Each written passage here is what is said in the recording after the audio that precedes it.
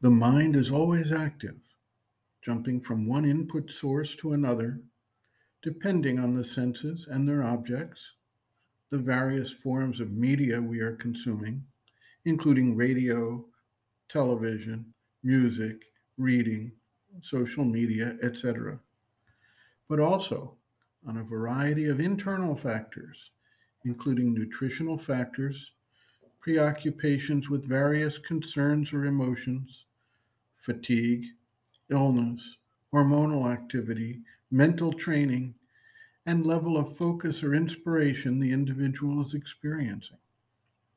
Generally, thoughts arise in a scattered and chaotic manner, as each of these potential factors presents its energetic input. Those who have undergone forms of mental training, whether through education or through self development, may be able to develop periods of coherence in the operations of the mind and experience periods of deep concentration or focus that effectively shuts out, or at least reduces the attention to, the normal chaotic sensory input and the subsequent thoughts that arise. Most people do not think about controlling the processes of the mind. Rather, they take this chaotic mix of thoughts arising as the natural state and do not reflect on the idea that there could be a different relationship to the operations of the mind than this natural process. Some try to simplify their mental process by relying on another individual or group to determine what thoughts or ideas are acceptable, and they try to imbibe these patterns and make them the gatekeepers for the ideas they will let in. This, of course, has led to unfortunate manipulation on the part of those who have an agenda of gaining and holding power, and has led to dogmatism, authoritarianism, and other very limited outcomes. The power to control one's thoughts can, however, be of significant value in developing one's life and achieving one's goals.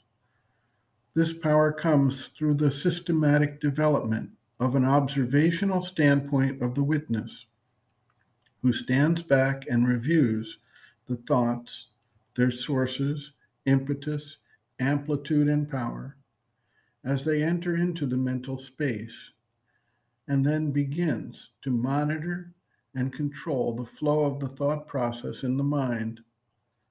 This can bring about very powerful results. Sri Aurobindo notes, quote, to reject doubt means control of one's thoughts, very certainly so. But the control of one's thoughts is as necessary as the control of one's vital desires and passions, or the control of the movements of one's body, for the yoga and not for the yoga only. One cannot be a fully developed mental being even if one has not a control of the thoughts, is not their observer, judge, master, the mental Purusha, Manomaya Purusha, Sakshi, Anumanta, Ishvara.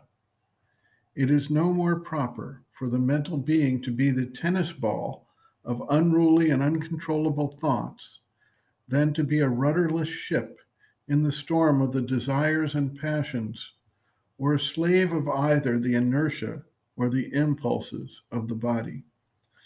I know it is more difficult because man, being primarily a creature of mental prakriti, identifies himself with the movements of his mind and cannot at once dissociate himself and stand free from the swirl and eddies of the mind whirlpool. It is comparatively easy for him to put a control on his body, at least on a certain part of its movements. It is less easy, but still very possible after a struggle, to put a mental control on his vital impulsions and desires. But to sit, like the tantric yogi on the river, above the whirlpool of his thoughts, is less facile. Nevertheless, it can be done. All developmental men, those who get beyond the average, have in one way or another, or at least at certain times and for certain purposes, to separate the two parts of the mind, the active part, which is a factory of thoughts, and the quiet, masterful part, which is at once a witness and a will, observing them, judging, rejecting, eliminating, accepting, ordering corrections and changes, the master in the house of mind, capable of self-empire, samraja. Detach yourself from it, the habitual movements of thoughts. Make your mind external to it, something that you can observe as you observe things occurring in the street. So long as you do not do that, it is difficult to be the mind's master.